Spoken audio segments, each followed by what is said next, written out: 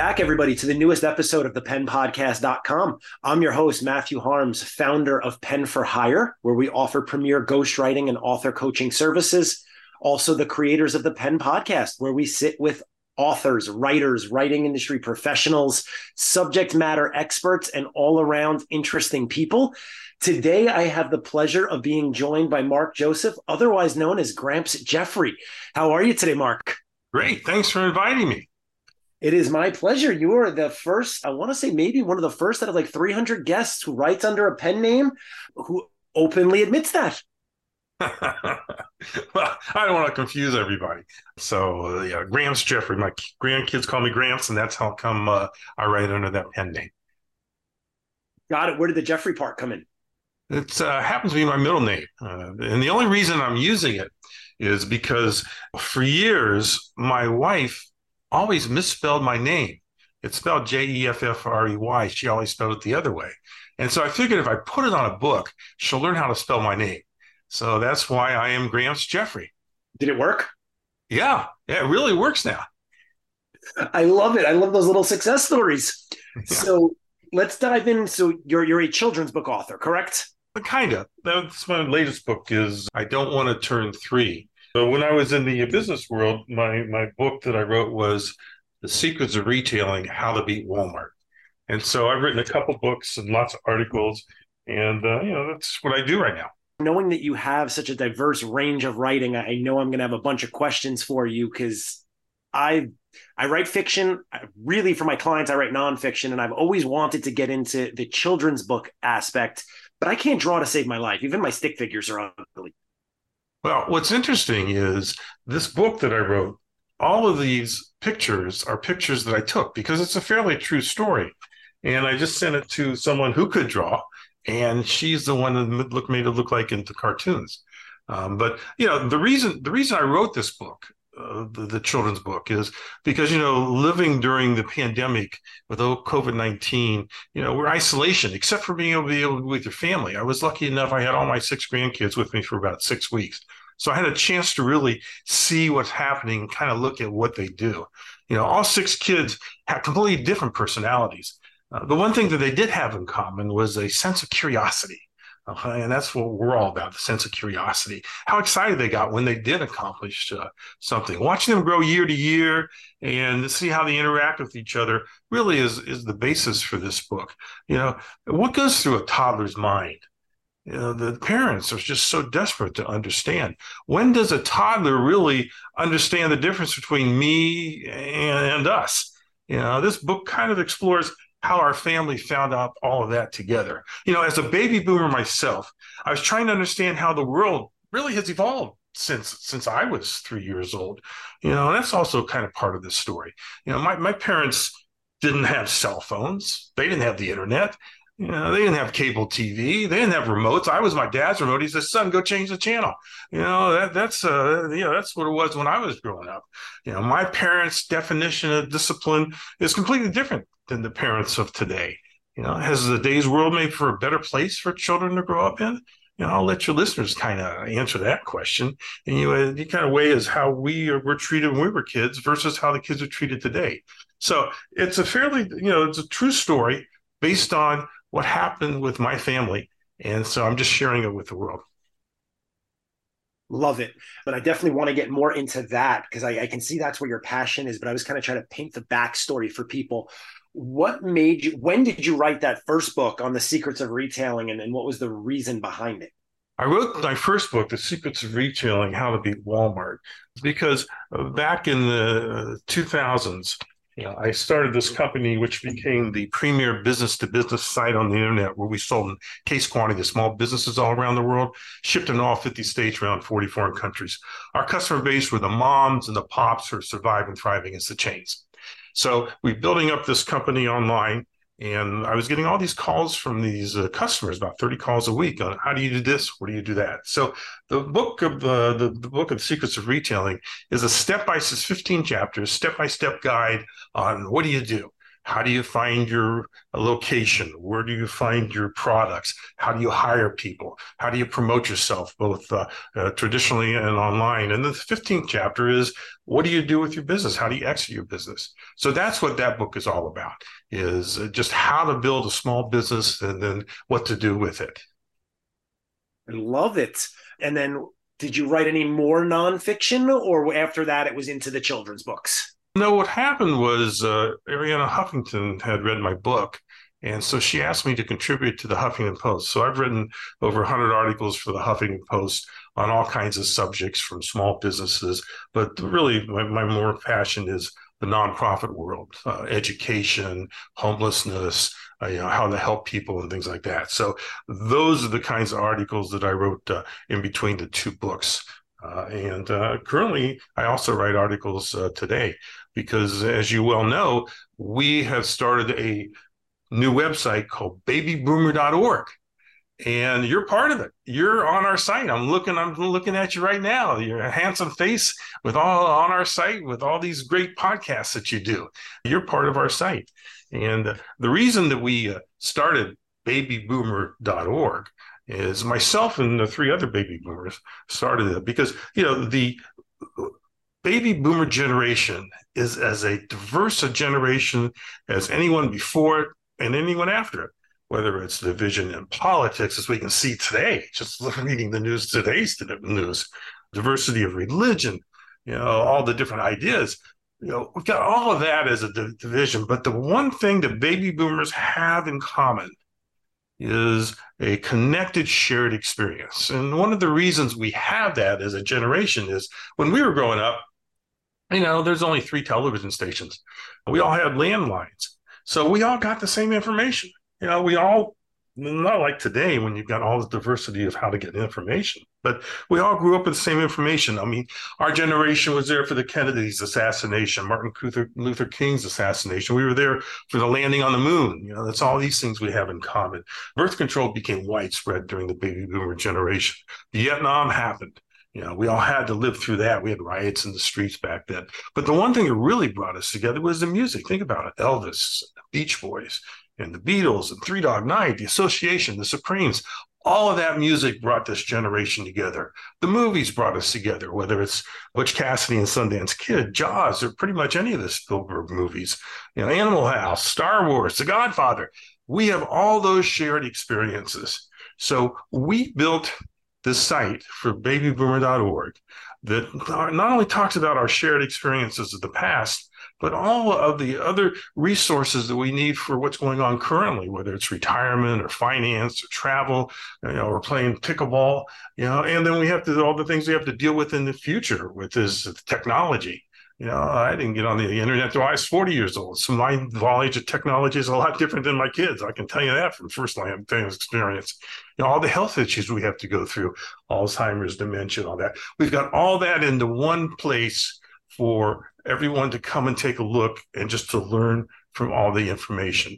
So that is why we built babyboomer.org, and that's why we're glad you're part of it. I love that description, and I was going to ask a question, but I'm going to save that for a second because I wanted to point out something, at least from what I see, is you spoke about connected and shared experiences, right, amongst the baby boomers. But I think one of the beautiful things, especially as writers, is being able to identify and convey those shared experiences that we as humans have across age groups, across religions, across races.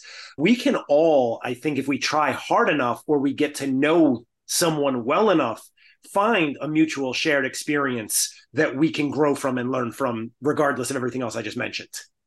Yeah, what's interesting is we originally built the site for baby boomers, but what has happened is because of the amount of information we have on the site. I mean, we've got over 60,000 pages of information. We've got over 400 contributors that help change the site every single day. The site changes every day because every day new information comes into it and the front page changes. So, but we found that it's not just baby boomers who are coming, it's the baby boomer kids and the baby boomers grandkids trying to figure out this generation. The baby boomers, as you all know, were born between 1946 and 1964. So that's 18 years. That's 2 decades of this generation. And, there's 76 million of baby boomers. So it's not only baby boomers that are coming to the site, it's those who want to kind of understand, what are our priorities? What are we looking for? What are our concerns? Because there's a whole section, a fabulous section on dementia. So if anybody's got parents or grandparents with dementia, it's great to come in for all kinds of information on what to do, because, that's one of the things we have to deal with. Thank you for listening to the penpodcast.com, created by Pen for Hire. Thanks to technology, authors are now able to reach their readers in new ways. Letting readers know who you really are, why you wrote the book, and that you welcome their questions and comments goes a long way to building a fan base. Outside of social media, podcasts, radio, television, newspaper, and magazine interviews reach millions of people every day. How can you get featured in more of these media channels? Working with a public relations specialist will open more doors than you ever thought possible. Visit our website at www.penforhirenyc.com to get a free consultation today. Now back to the interview. Yeah, I mean, and just even thinking, you mentioned music and the movies. So many younger people today, I don't think really even draw the correlation to how much of our stuff today has been sampled from previous generations and repackaged. And because of that, they overlook how much there is to learn and how many specific needs or how many specific things there are to talk about. You mentioned the dementia, but there's not just even that. There's, for me, my father's moving in with me in the next 2 weeks because he's finally hit that age where he's like, you know what? Thankfully, I've got a separate apartment in my basement. So it's not like he's moving into my house, but he's at that age, right? He was born in 46. Not in need of assisted living or anything crazy, but he just doesn't want to be in that same apartment where he's been for the last 40 years when he has the option to come and be closer to his grandkids. Oh, yeah. And you think about it, it's so important for us to be connected to our grandkids, this baby boomer generation. The one thing another reason that we started the site is because there's just too many grandparents in our generation that don't care about their grandkids. The 30%, that means 1 out of every 3 baby boomers just are not involved in the raising of the grandkids. I mean, they may show up at a birthday party or, come to Christmas, but they're just not involved. And that's a tough number. So that's great that your grandfather is moving in, that your dad's moving in to be with his grandkids, because, there's all kinds of reasons that this is caused that we're not involved. Some of us say, hey, listen, I raised great kids. They'll take care of raising their kids. I got to go play pickleball. That's what a lot of the people say. But there's all kinds of reasons why we're not involved in raising these grandkids. I mean, we may not have liked the spouse you married. So, that automatically quickly creates all kinds of tension between the parent and the grandparent and not involved in there. We may be giving your generation unsolicited advice on how to raise the kids, what to do with them. We go beyond the boundaries of where we should be. We may be undermining the authority of you in raising your kids. And so that causes tensions. So there's all kinds of reasons why we as a generation that aren't involved, and we need to be there. Because when you think about it, these kids, 1 to 10 years old, are going to be the smartest generation this country has ever raised. I mean, think, as soon as they come out of the womb, they're on the internet. They got their cell phones. They're so far ahead of anything that we ever were. And it's up to our generation, the grandparents, to kind of round out what they're learning. Take them outside to play. Read them a book. I mean, think about it. Your passion is books. My passion is books. We need to be reading these kids' books. Get them off their cell phones and get them into books. That's if grandparents can do one thing, that's one thing that we should be doing. Yeah, and I think the baby boomer generation gets a bad rap for the whole "when I was your age" type of shtick, but at the same time, technology has advanced more in the last 20 years than it did in the 200 prior, right? So that accelerated learning curve. My kids are learning I didn't know 20, 30 years ago, right? Just because it's changed so drastically, and the ability to sit down and have a conversation of, just because it wasn't like this when I was your age doesn't mean I'm too old, I'm too irrelevant, because there are some baby boomers who use technology better than I do, but almost nobody uses them better than a child. Oh, yeah. Yeah. And going back to, thinking about reading books to kids, because that's what you and I are into. I mean, think about the benefits. Taking me as a grandfather as an example, if you pull a book out and you read it to a kid, that gives you like just 20 minutes where it's just you and the kid. Okay. And that gives you a chance to bonding. It gives you a chance to just spend some time away from what's going on in the real world, sit there on the kids sitting on your lap, gives you a chance to really spend together time and bond with them. Reading books to kids supports listening skills. Now, you and I both know that listening skills are the best things we have ever learned. I mean, you're a podcaster. You got to listen. What I do, I have to listen. So if we can teach these kids to listen just for 20 minutes, because that's how long a little kid takes to read, requiring to listen, that's a great skill that we can pass on to these kids. Reading books for kids creates cognitive and language development. I mean, you think about it, there's plenty of words in these books these kids don't know. So you get a chance to explain it. There's plenty of words I don't know. I got to go look up. So, that's another reason why we should be reading to these kids every single night. And then obviously attention span, 2, 3, 4, 5-year-olds, they bounce off the wall all day long. Get them on your lap for 20 minutes. You get a nice little concentration and self-discipline. So, I love talking about books. That's the reason we should be sharing books with this youngest generation. All those kinds of things that just helps make them better than we ever were. Yeah, I think that listening piece is so underrated, because in order to do anything in life, it all starts with listening. Right? If someone were to ask me what's one of the key talents you need to be a great writer, it's not the ability to string words together. It's the ability to listen to the person who you're writing for, right? And to understand what their message, to understand their experiences, and then to be able to turn that around accurately and compellingly to give it to others. Well, when you think about it, it's necessary for us to teach children how to think, not what to think. I think they're going to learn what to think as they grow older, but we need to teach them how to think. And so going back to reading books, how does that teach them how to think? Well, before you even sit down with a kid to read a book, you just want to say to them, what do you think is going to happen in this book? That starts the thinking process. Then, who are the characters in this book? What is the setting? Again, getting them to think. Does anything in this book seem familiar to you? Let them compare it to what their life is versus fantasy versus other things. And then, after reading the book, just like you should be doing at dinner time, when you ask them what was your favorite part of the day, what was your favorite part of this book and why? So again, reading just helps bring everything together. It helps us to teach these kids how to think. Thank you for listening to the penpodcast.com, produced by Pen for Hire. Social media isn't about simply posting links to your book multiple times on a day on every platform you can think of. It is a complex process that takes time and strategy, as well as content and purpose. Creating and managing social media campaigns can feel like a full-time job, especially if you don't already love doing it.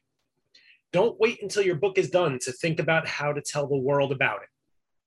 Visit our website at www.penforhirenyc.com to get your free consultation today.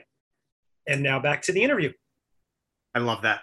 So I don't want to turn 3. How many other children's books do you currently have? In my house, I probably have 100. In fact, my wife and I were just this weekend saying, well, our kids are growing a little older. Should we get rid of these younger books? So, yeah, we'll keep them. You never know. So, I think everybody's got lots and lots of books. And so we want them to read. I want them to read my book. But, of course, there's plenty of other great books around for them to read, too. Shame on me for not asking that question specifically enough. How many other children's books have you authored? Oh, this is my first one. The next one I'm working on right now is I Don't Want to Turn 4. In fact, my granddaughter, who just turned 10, is one of the stars in this book.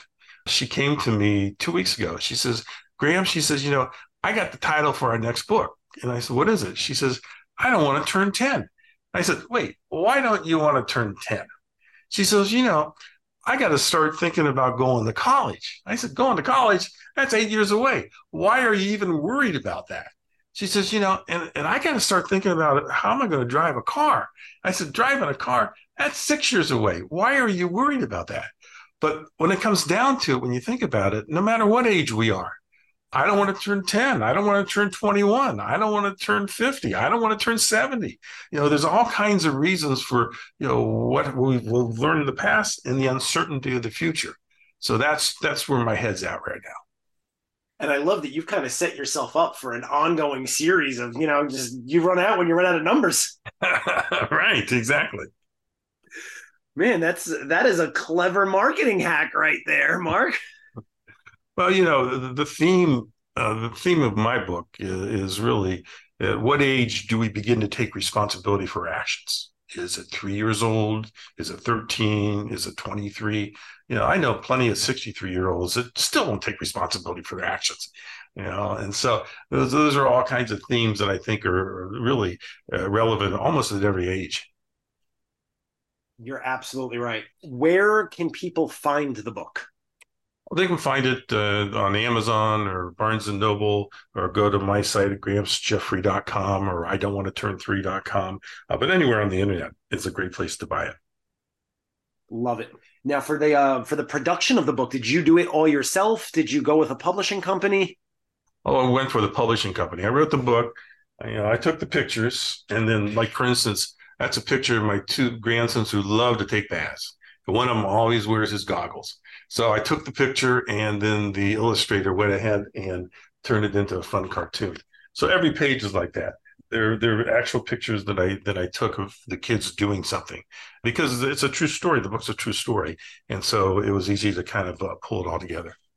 That's ingenious. Unfortunately, all the children's books that are in my head do not involve, well, might involve my kids in some way, shape, or form, but they also involve made up, characters and things that I don't think I could take a picture of, like dinosaurs that play basketball. But that is a very unique strategy. What comes next? Are you actively writing I Don't Want to Turn 4, or do you have another project that you're cooking around? Yeah, I'm working on that. And then obviously babyboomer.org. Our goal is to become the one-stop shop for where everybody can come and find information about our generation, and to help educate everybody, and to help our generation to kind of communicate with each other. Currently we've got 411 contributors on the site. We got 67,000 pages of information, so we've got books and podcasts and articles and blogs for everything. And again, because it's new things every day, the site changes. So I urge anyone who wants to come back every day, every couple of days, because there's new things of information that can be learned.